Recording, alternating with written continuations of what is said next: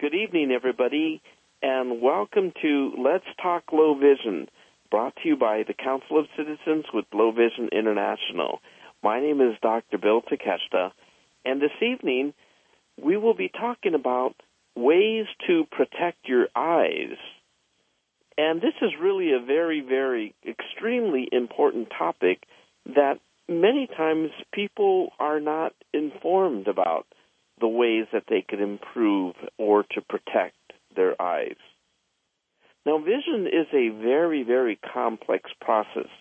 I know that many of you may have heard that vision is analogous to a camera and how light simply enters the camera and a picture is produced. But the difference with the human eye is that the human eye is made up of many different layers and millions of cells in the tissue called the retina. When light enters the eye, each tissue that the light rays hit, it has the potential of damaging some of those cells in those tissues.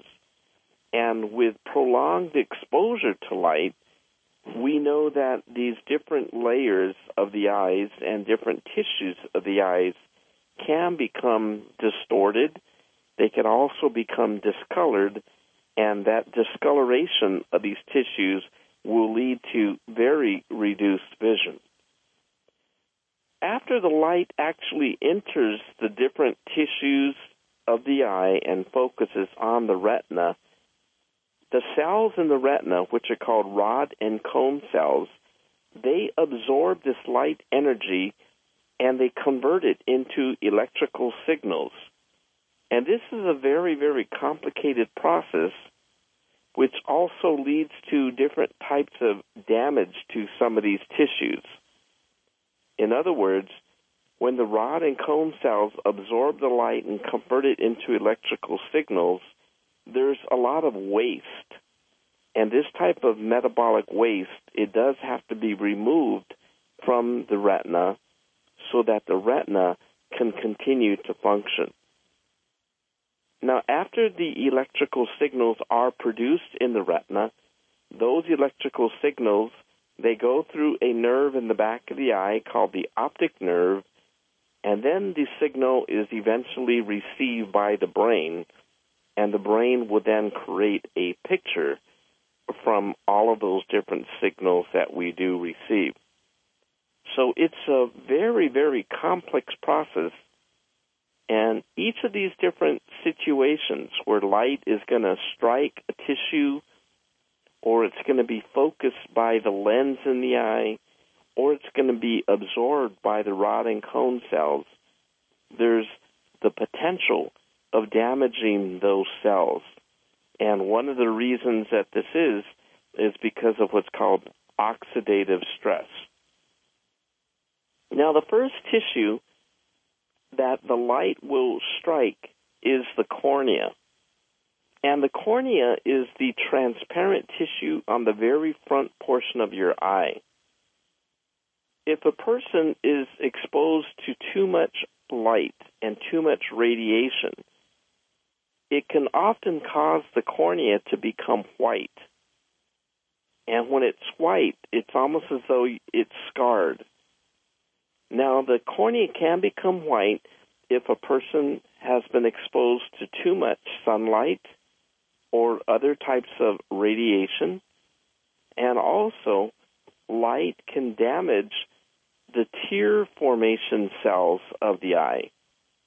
So when people get a dry eye, the cornea can become dried up, it becomes white, and you may have seen movies, or many of you might remember the TV show years ago called Kung Fu with David Carradine.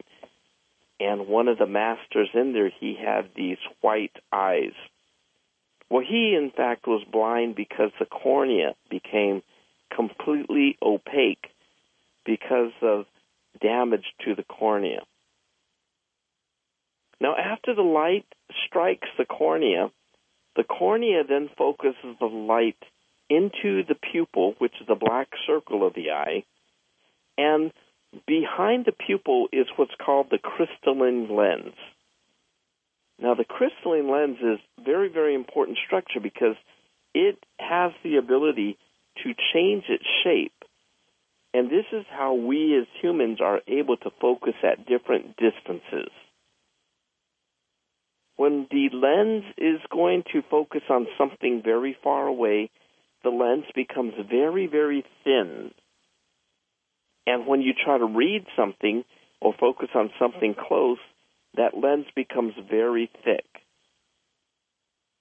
Now, if a person is exposed to trauma, let's say, for example, that you're taking boxing and you're constantly being jabbed in the face with boxing gloves, that type of repetitive trauma can cause that lens to become very clouded. And a person who has a clouded lens, that is then called a cataract. So some people may have a cataract and they will not be able to see out of that eye because of the trauma. But we also know that the sunlight and the radiation from the sunlight can also cause a cataract as well. We know that diabetes and having too much sugar in your blood can cause a cataract.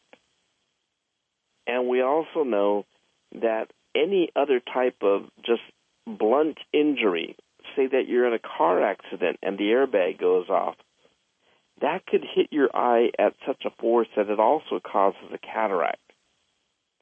And when a cataract has developed, this is something that can cause severe vision impairment. But the good thing about the cataracts is that cataracts can easily be removed and an artificial lens implant can be replaced. So many people who have lost vision because of cataract, they could regain their vision after they have had surgery to restore that. Now, the lens will then focus the light towards the back of the eye, and that is going to focus it onto the retina. Now, the retina is a light-sensitive tissue, which is, again, it contains millions and millions of cells. In the very center of the retina, we could think of it like the bullseye of a dartboard. The very center is called the macula. And the macula, it contains cone cells. And the cone cells are the cells that allow you to see color and small details. It also gives you the ability to see under bright daylight. Now, if a person suffers from damage to the macula, that person usually has very, very blurred vision. They usually have reduced color vision, and they also may have difficulty seeing in the direct sunlight. This particular type of vision impairment, it is very, very challenging because it is very difficult to perform surgery to transplant the cone cells in that particular region of the eye. The most common cause of damage to the macula is macular degeneration, and it is related to age. So with age-related macular degeneration, we have two different types. One of them is called dry macular degeneration, and this is where these cells become damaged and deteriorated, and a person will suffer from the very blurred vision, poor color vision, and they're very sensitive to that type of bright light. The second type of macular degeneration is called wet macular degeneration, and this is when the blood vessels underneath the macula, they tend to leak and bleed. And these people will very often see waviness. Straight lines look wavy. And if it's not treated quickly, then it begins to cause waviness and blurred vision and color vision loss. And it also causes blind spots in the central vision. So this is something that is potentially very, very serious, but it is something that can be controlled if somebody is monitoring it, and we'll talk about that a little bit. But Some of the things that's really exciting, though, is that there are now more and more treatments that are becoming available for macular degeneration.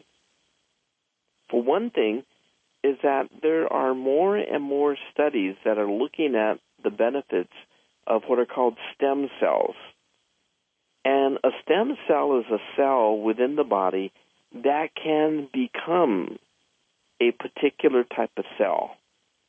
For example, if we were to take a stem cell and we were to implant them inside the macula, that stem cell can grow and become a cone cell, which would restore that particular type of vision. This is something that many, many people are very, very encouraged about, and we believe that within the next coming years, it will be such that stem cells can be successfully implanted into the macula, and it will develop those types of cone cells. What the research is doing now, though, it's really trying to determine how can we activate the stem cell so that it will become the cone cell. That's what a lot of the research is being performed right now. Another thing that we're finding is that there are cases in which a child may be born with an abnormal gene, and the gene affects the development of these cone cells in the macula. So there are now gene therapies that are being performed to study the different types of genes that are involved in development of the retina. And one of the genes that has received a lot of press is the RPE65 gene. And a company called Sparks Therapeutics, they have determined a way that you can determine whether or not you have the abnormal RPE65 gene. And if you do have that type of abnormal gene, and that is what has caused your vision to become blurred, they are now able to implant a healthy RPE65 gene. And so this is something that has received FDA approval, and it is something that is very, very encouraging. So you can speak to your retina specialist if you have a retinal condition and you think that your vision might be related to this abnormal type of gene. Let's say that you began to lose your vision when you were a teenager or such. This might be something that works very well for you. Now, another situation that affects the retina is called diabetes. Now, diabetes is very, very common here among the population in the United States. And diabetes is generally a condition where the main symptom is that there is too much sugar in the blood. When there's too much sugar in the blood, it makes it more difficult for the blood to deliver oxygen to the tissues that are needed. And for many people who have diabetes, it's very interesting because it affects the peripheral regions of the retina, when these cells in the peripheral retina are called the rod cells. Now, the rod cells, they give us the ability to see through the corners of our eyes, our peripheral vision. It also gives the ability to see at night. And it's also very sensitive to motion, so that when we're walking, our rod cells, we use them very, very much so that we could see obstacles that might be in our way. But when people have damage to the rod cells due to diabetes, it's very, very interesting because most of the patients that I have seen throughout my career who have diabetes, and we examine their eyes and we see all of these areas of the retina where the blood vessels are bleeding, these are called hemorrhages, they have no symptoms. In other words, these are people that came in for an examination and they told us that they had diabetes, and we checked their eyes by dilating it just to make certain that they don't have these kind of hemorrhages. And in many, many cases, we find that they do have these kinds of hemorrhages.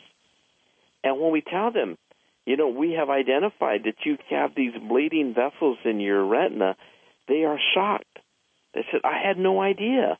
I have no complaints about my vision. I don't have any problems with walking. I don't have problems seeing at night. But they have all of this type of eye disease, all of this pathology going on. Now, it's very, very important if a person does have diabetes that this is treated. And there are different ways the retinal specialist, the ophthalmologist, will treat these kinds of hemorrhages. And the reason we want to stop these hemorrhages is because if the hemorrhages continue, it will often release different types of factors that cause new blood vessels to grow. And the problem is that these new blood vessels that grow in the retina, they are not normal. And these new blood vessels that grow in the eye are simply trying to supply the retina with more blood and more oxygen. So as the retina makes these abnormal blood vessels, initially it does provide blood and oxygen to the different areas of the retina, but before long, these new blood vessels burst and bleed, and the eye is just severely damaged because there's so much blood bleeding in the eye. And it is at that time that the patients begin to notice that they really have difficulty seeing. So if a person does have diabetes, it's very important that they have their eyes checked. And we will talk about how that they get their eyes checked, because not all examinations are going to be the same. So what are the things that you must do first to make certain that you could maintain the most vision as possible? And number one would be you must have your eyes examined by an eye care professional at least once a year. Okay? It really must be once a year. Now the question then becomes, what type of eye doctors should you see? We have in the United States two main different types of eye doctors. We have the ophthalmologist, and we also have the optometrist.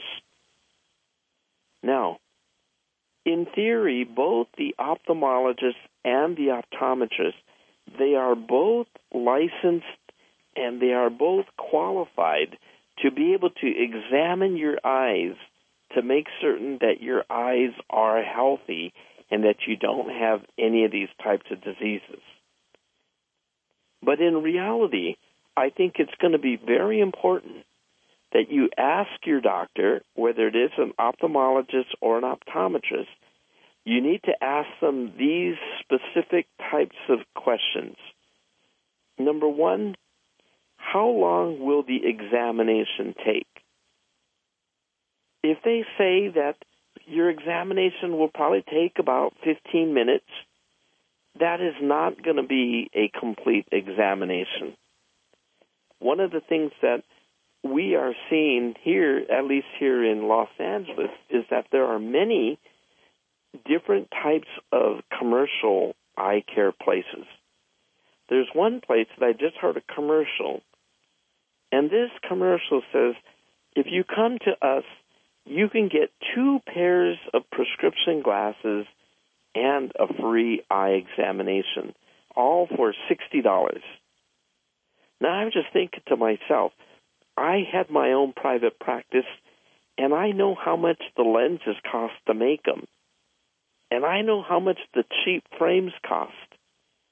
And there is no way that these people could be using high-quality frames or lenses. They must be using frames that they buy for $2. Or they might be using lenses that cost them $5.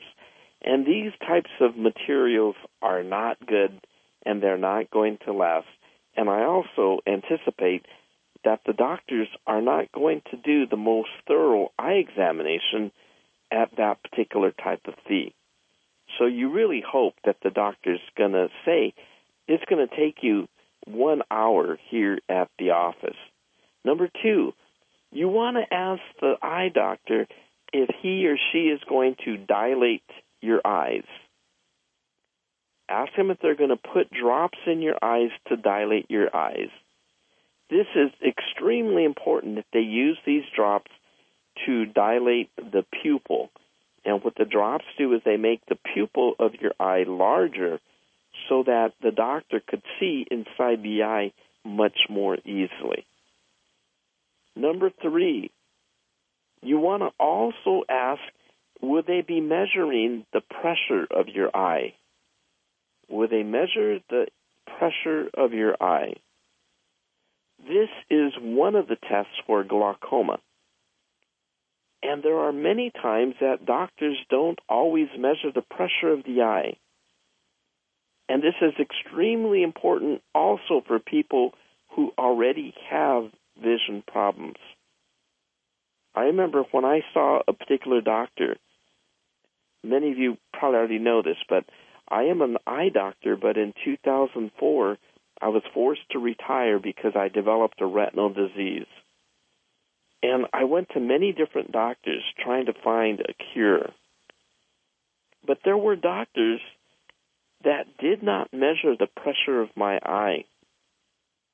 I asked them, are you going to do a glaucoma check? And they said to me, oh yeah, we already did that when we looked inside your eye. They didn't know that I was an eye doctor. If they do not measure the pressure of your eye, there's a very good chance that you can have high pressure. And if you have pressure that is over 21, that could be very dangerous.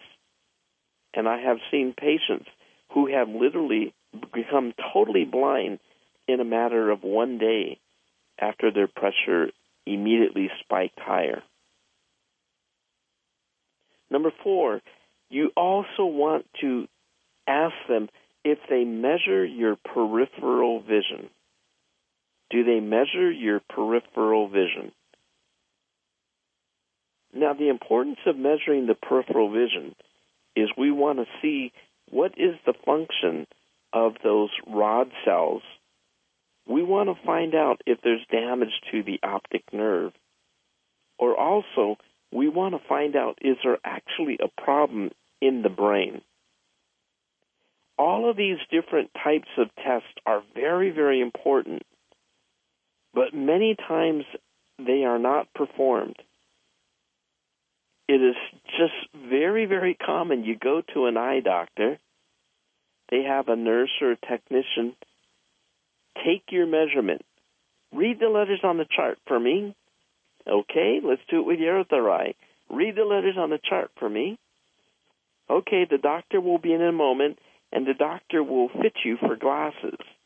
And the doctor will say, which is better, 1 or 2, 2 or 3, 3 or 4. Show you the glasses they can make. And they'll say, okay, what kind of frames would you like? I'm going to have my technician show you some frames. Maybe you want a no-line bifocal. Maybe you want this or that. And they often try to sell you a lot of things because that's where their profit comes from.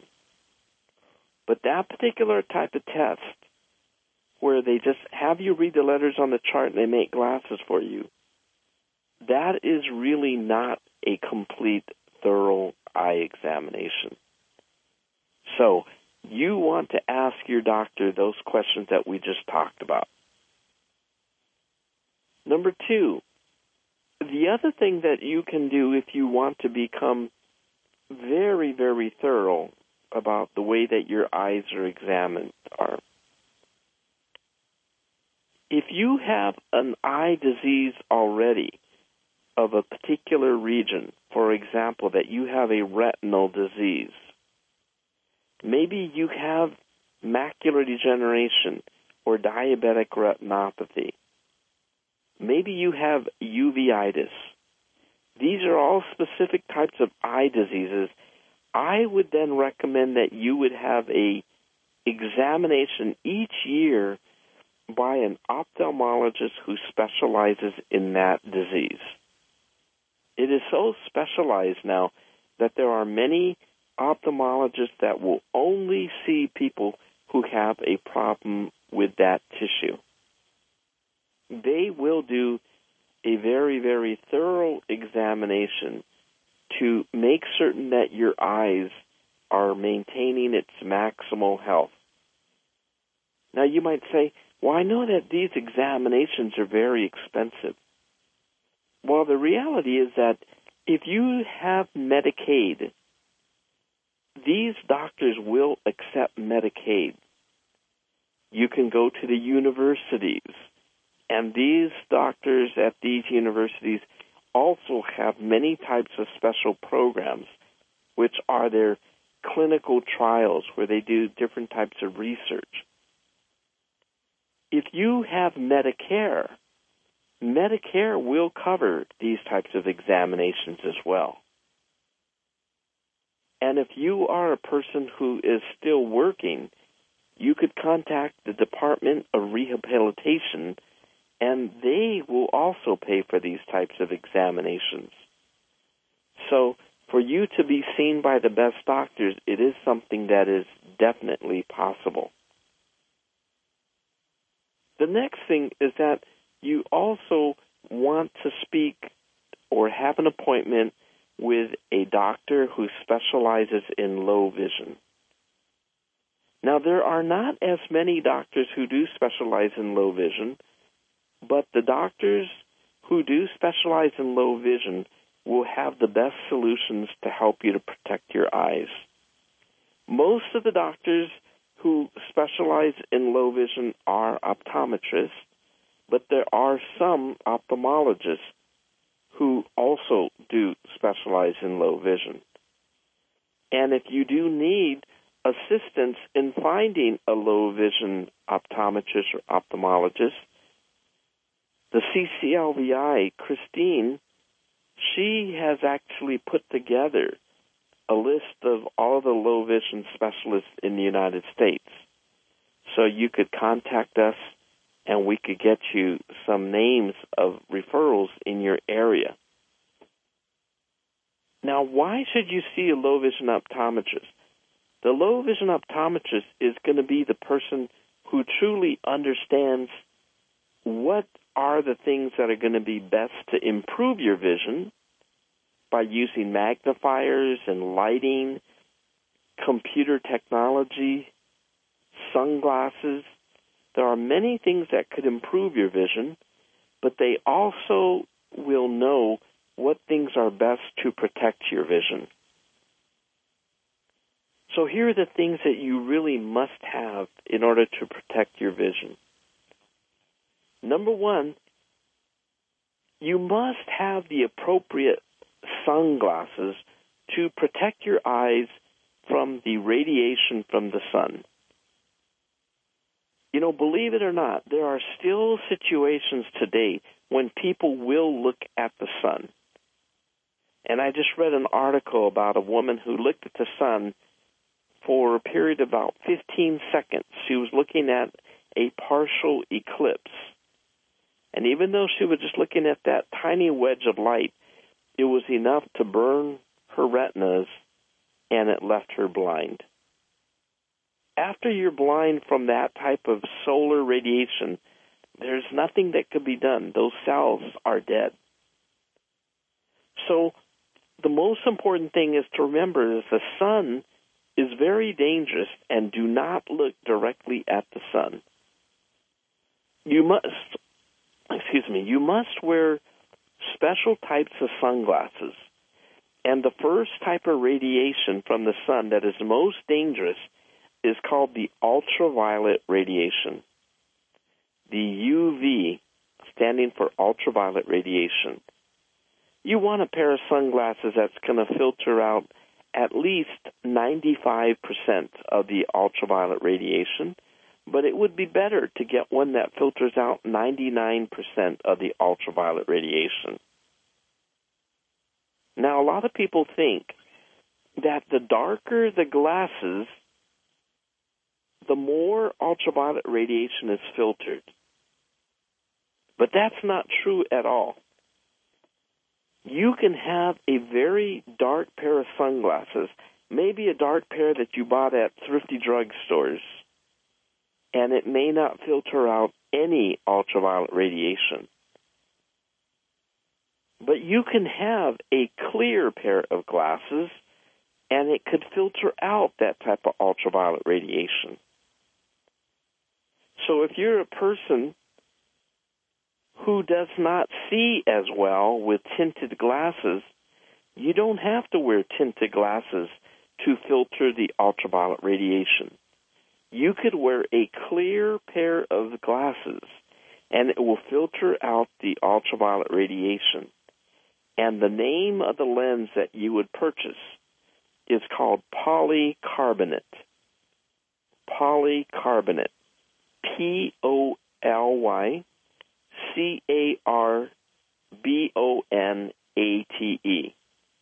Now, these lenses are very, very popular.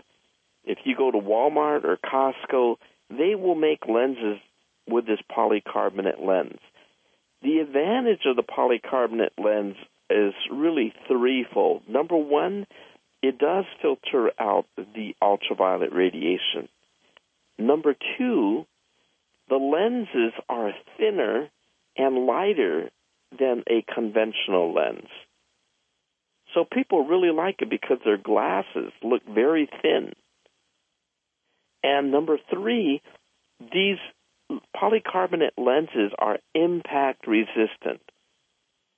In other words, a lot of carpenters and construction people, they will wear these types of glasses because if a tool hits the glasses, that type of lens will not shatter. So I recommend polycarbonate lenses for virtually all of my patients because it gives them the most protection. And the cost of the polycarbonate lenses are very affordable. It is not such that they're hundreds and hundreds of dollars more than regular lenses. If you go to Costco or something like that, you probably could get polycarbonate lenses for $50. If you put a bifocal in there, it's going to cost a little bit more.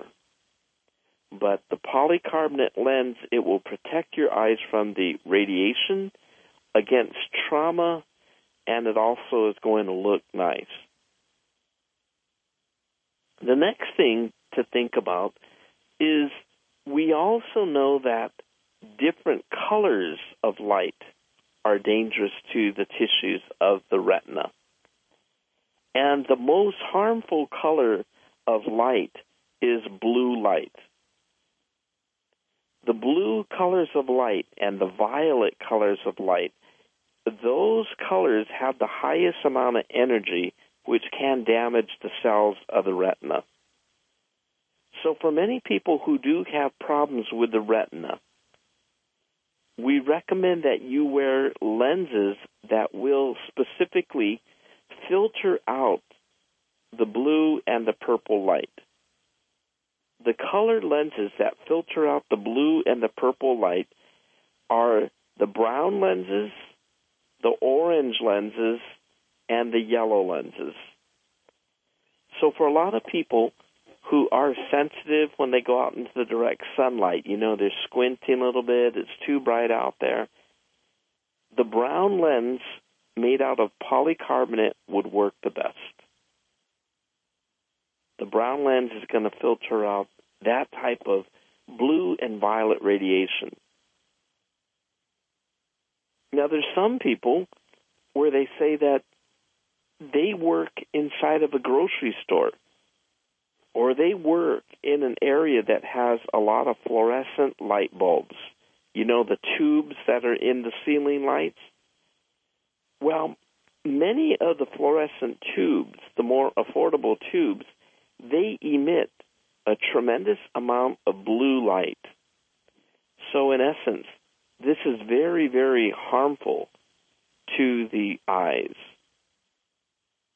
Now, there might be some great bosses that will change those tubes so that you do not have blue light coming out of them. But if the boss is not willing to, and you work in a store like this, then this is where the yellow or the orange lenses come into play. For a lot of people, when they look through the orange lens, it really sharpens what they see. The negative about those orange lenses is that it kind of looks different. A lot of people aren't accustomed to that. But for others, they say, well, I don't really mind. I look trendy. I look cool. But these really help me to see so much better. I have had patients who have low vision who could not pass the driving regulations because their vision was too blurred. We tried to increase their vision by giving them stronger glasses. But by changing the lenses to a yellow and an orange lens, it improves their contrast and it has improved their vision so that they can meet the requirements for driving. It's very, very impressive. So, if you are working in an area that there is a lot of blue light, you can wear these types of orange, yellow, or brown lenses, and that will really do a good job of protecting your eyes. If you're working in front of a computer, and you know that the computer does have radiation coming from the computer, it's also a good idea to ask your doctor to make for you a pair of computer glasses. This would be a pair of glasses that are focused at the distance between your computer screen and your eyes. And what we can do is we can then incorporate a yellow or an orange tint on your computer glasses to filter out the blue and the violet radiation coming from the computer screens. There's a lot of people who state that they have headaches when they work on the computer screen, and that is related to that type of blue and violet light. When we put on these tinted lenses, it has eliminated that type of headache, and they're much more comfortable working in that regard. Another thing that we also want you to do to protect your eyes and to keep your eyes as healthy as possible is to change the way that you eat. You know, having a healthier diet is actually very important for vision. What we know is that these chemical reactions that allow vision to take place, it is really very highly dependent on different vitamins. And the vitamins that are very important are beta-carotene.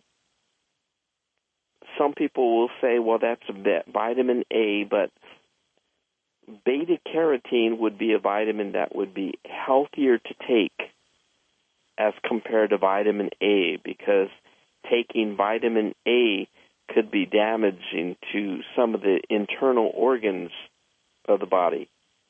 So beta-carotene would be better. Vitamin C. Vitamin C is very plentiful in different types of fruits, oranges. Vitamin E is very important to the eyes. We also know that there is a vitamin called lutein, Lutein.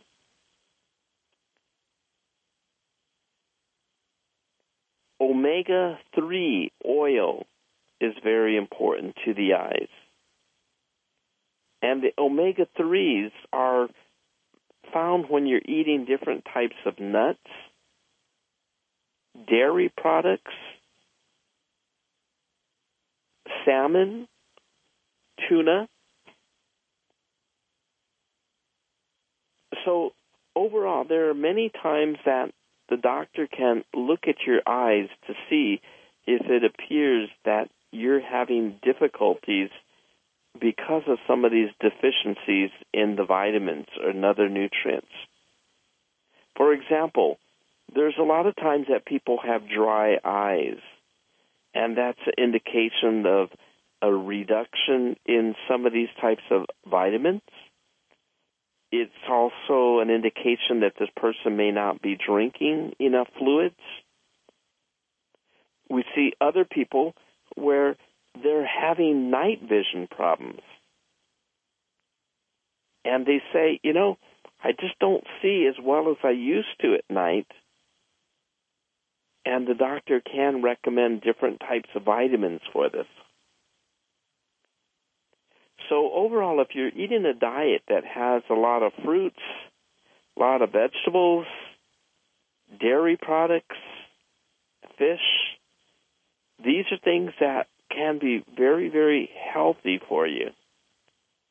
And there are also vitamin supplements that your doctor may recommend for you. There's certain vitamins such as the Bausch & Lomb. They have something called PreserVision. And there's Ocuvite.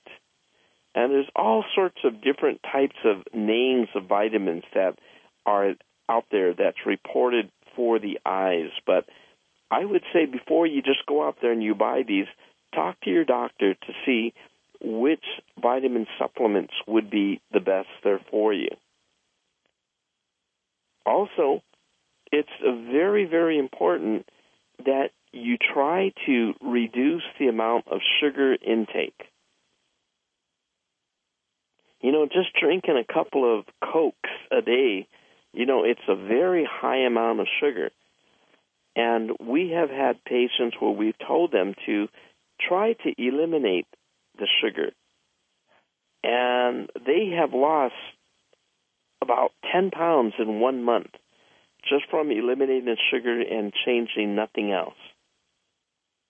But the reason that we want people to try to reduce the amount of sugar intake is that many people have increased blood sugar and they are borderline diabetics. So if we can monitor your blood sugar and lower your blood sugar and put you on a exercise, we could often prevent you from developing any kind of diabetes. And by preventing that onset of diabetes, the chances of you developing these hemorrhages in the retina really are reduced significantly. Another thing that you can do to monitor your own vision, and you should do this on a daily basis, is that you can go to the stationery store and you could buy graph paper. You can buy a sheet of graph paper, and what you want to do is you want to draw a dot in the center of the graph paper. Put on your readers, or you can look through your bifocal, and cover one eye. Look at that dot and keep your eye right on the dot. And notice, are the lines of the graph paper, are they straight or is it wavy? If you notice any waviness in any region of that graph paper, you want to be seen by your eye doctor because it suggests that you have a hemorrhage there. A blood vessel has broke. And if it has been identified early, it could be treated with a laser very quickly and very easily. If you look at that graph paper and you notice that there's an area that you cannot see the lines, that's also another indication that that might be a larger hemorrhage. But if you do this and you identify these changes early, you could do tremendous help for yourself so that your vision doesn't worsen. When these things are all caught earlier, they could be treated much, much more effectively. Another thing that I want you to keep in mind is that if you do have a particular type of eye disease, let's say that you do have the macular degeneration, you have to also keep in mind that it's still important for you to get your eyes checked every year, even if your doctor tells you there's nothing more that he or she can do.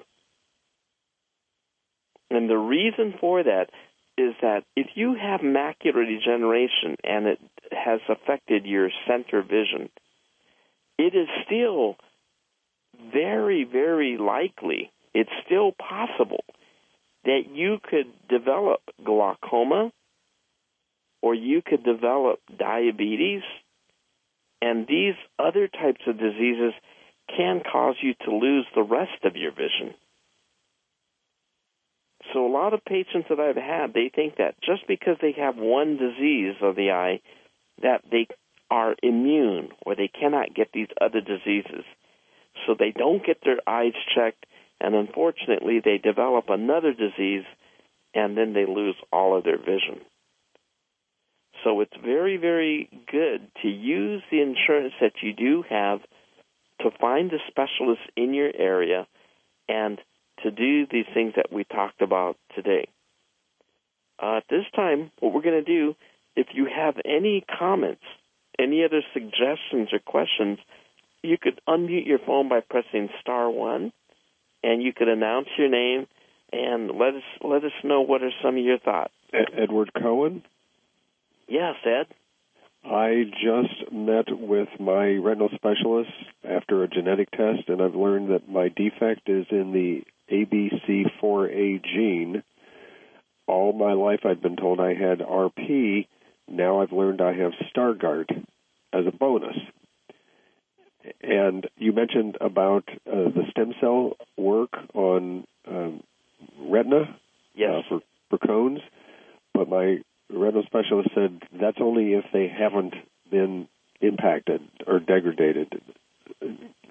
So is it too late for any of that to be used on those of us who already have some progress or a great deal of progression? No, I don't think that it is too late.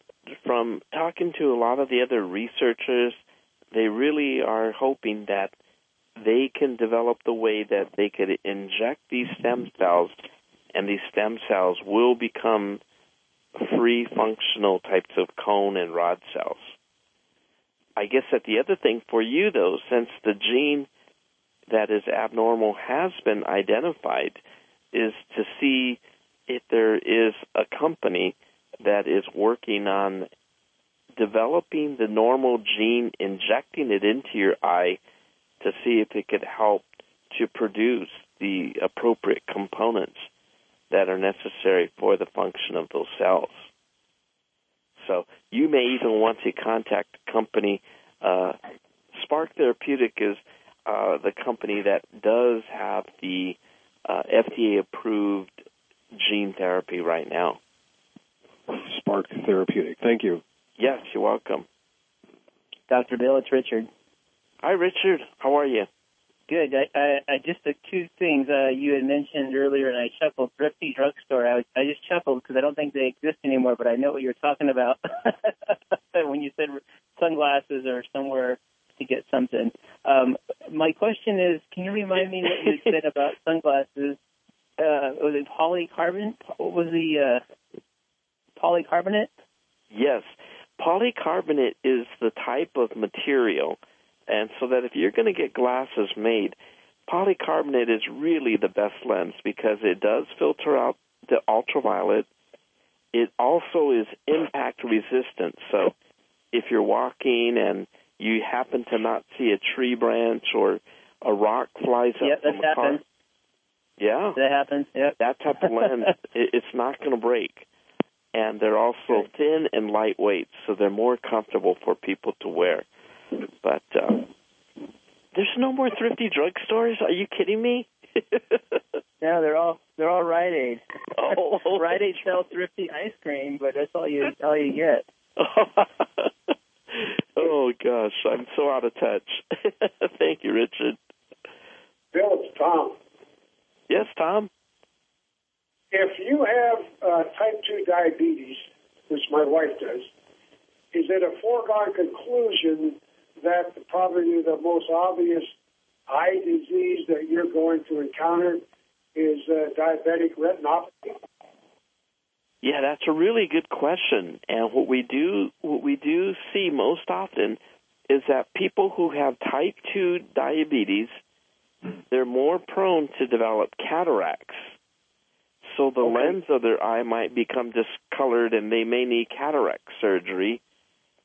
And if it is not under good control, they may develop the diabetic retinopathy.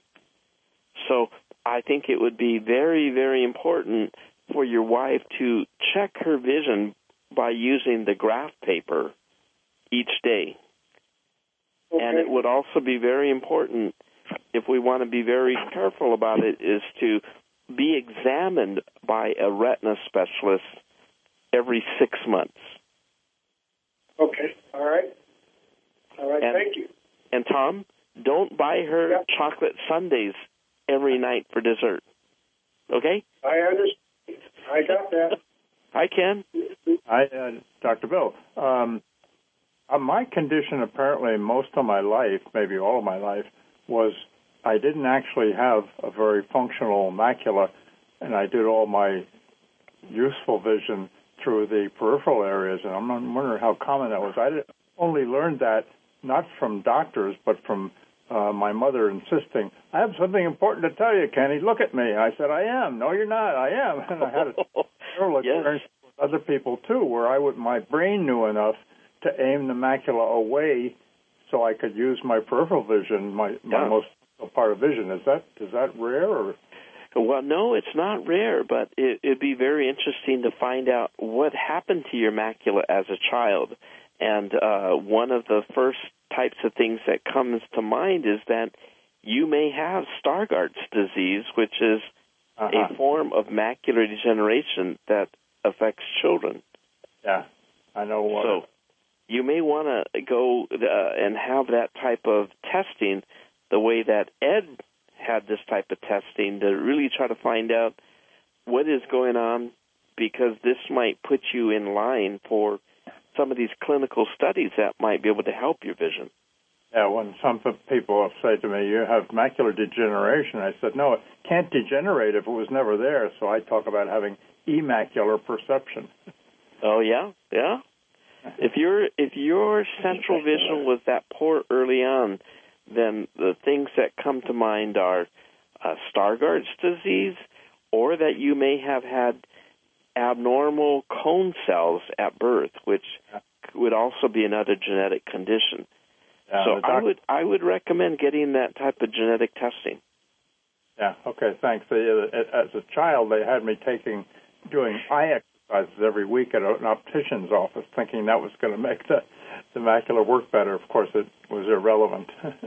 Well, I think that's a condition. That's a situation that whoever was the eye doctor that recommended those kinds of exercises, I think that they didn't really look at your retina very carefully, because if they looked at your retina carefully by dilating it, they would have been able to see that your macula was not normal. Right, yeah. Yeah, nowadays I know that the upper right-hand quadrant of my eyes is the only place where I see anything, so it's good for me to know that. Okay, thank you. Are there any other questions out there? Not a question, Dr. Bill. Tom here. Hey, Tom. On February 5th, I go to get a cataract surgery of my left eye. My neuro-ophthalmologist said, well, maybe you ought to go to the cataract eye. And he said, don't know if it'll be any good. I said, if it improves to 10%, my vision, 10% is pretty good. So I'm doing that. And then Janet said her optometrist said she had a little bit beginning of dry macular degeneration. But the last time she went and then had to go to a retinal specialist, it took me a while to learn how to say it. Retinal pigment epitheliopathy? Yes. Yeah, So, which is right, and that's the layer right below the retina. It's one tiny little spot. So, what causes that? Did you know? I don't know exactly what's causing that, but the retinal pigment epithelium, that is the layer of tissue that's behind the rod and cone cells that takes away a lot of that type of metabolic debris. Right. Okay. So I'm not exactly certain what has caused that change in that particular area, but it sounds to me as though her doctors are really good to have been able to pick that up. Because he picked up, she said the ophthalmologist has all the latest equipment, more than the retinal specialist, and just picked up and said, well, there's been a little change. He said, I don't know what it is, but see, this was a straight line here, and here's a little bit squigglier. Yeah, go to the retinal specialist. And when went to the retinal specialist, said, well, can't do anything right now. We'll keep an eye on it every 6 weeks. But yes. Well, I would say, my suggestion is that I think that she really should take some of these different types of vitamins. Yep, and that's what she's doing, all that as well, right? Good. But she eats all her vegetables and about 10 pounds of spinach a day, I think, and all of it. She does that anyway, so. Good. And then just make certain she's protecting her eyes, from the direct sun. That's great. She's just married to a blind guy. I told her it's contagious. Yeah, well, you could teach her, right? We all could teach our spouses and relatives about all of this. Yeah. Well, good. I'm glad that you have some good doctors, and I look forward to hearing how your vision is after you have your surgery. Yeah, hopefully they'll correct it. Because with a cataract, then when they put the new lens in, they can correct it for either close or far away. So I'll have my myopia corrected, which probably for me, because I gave up wearing glasses maybe 20 years ago because although correction, without glasses, I used to be, when I had vision, 2200. Now it's like 1200. It helps me see a little bit better, but any reflection or glare off the glasses then eliminates any advantage I have of that. So maybe we'll see. Or maybe I won't see, depending on the case. But well, the lens implant that they put in after cataract surgery, that's going to be good because you'll have less glare, less reflections. Yeah, that's what I'm hoping, that'll help my distant vision. Or I used to tell people, they say, why do you wear glasses? And I'd say, well, what I can't see is in focus, and what I can't see is not in focus. It didn't really make much difference to me, so that's why I haven't worn it for years. Yeah. I'm sort of looking forward to this and see if it will help any. Okay, well, we'll be in touch, and we'll all hear about it on the next call then. Yeah. Okay, does anybody else have any of the questions out there? Dr. Bill, this is Donna. I just wanted to say that I find the different exercises that you were talking about very interesting as well. So I just wanted to thank you, for sharing some of those exercises, like the dot with the graft and the lines and and all of that. It's very interesting and frankly very empowering as well. So thank you for that. Oh, thank you for saying that. Yes. Well, I thank all of you for being on the call this evening, and I hope that you all have a wonderful holiday season, and we'll see you in January when we get back to it again. Okay? Good night, everybody.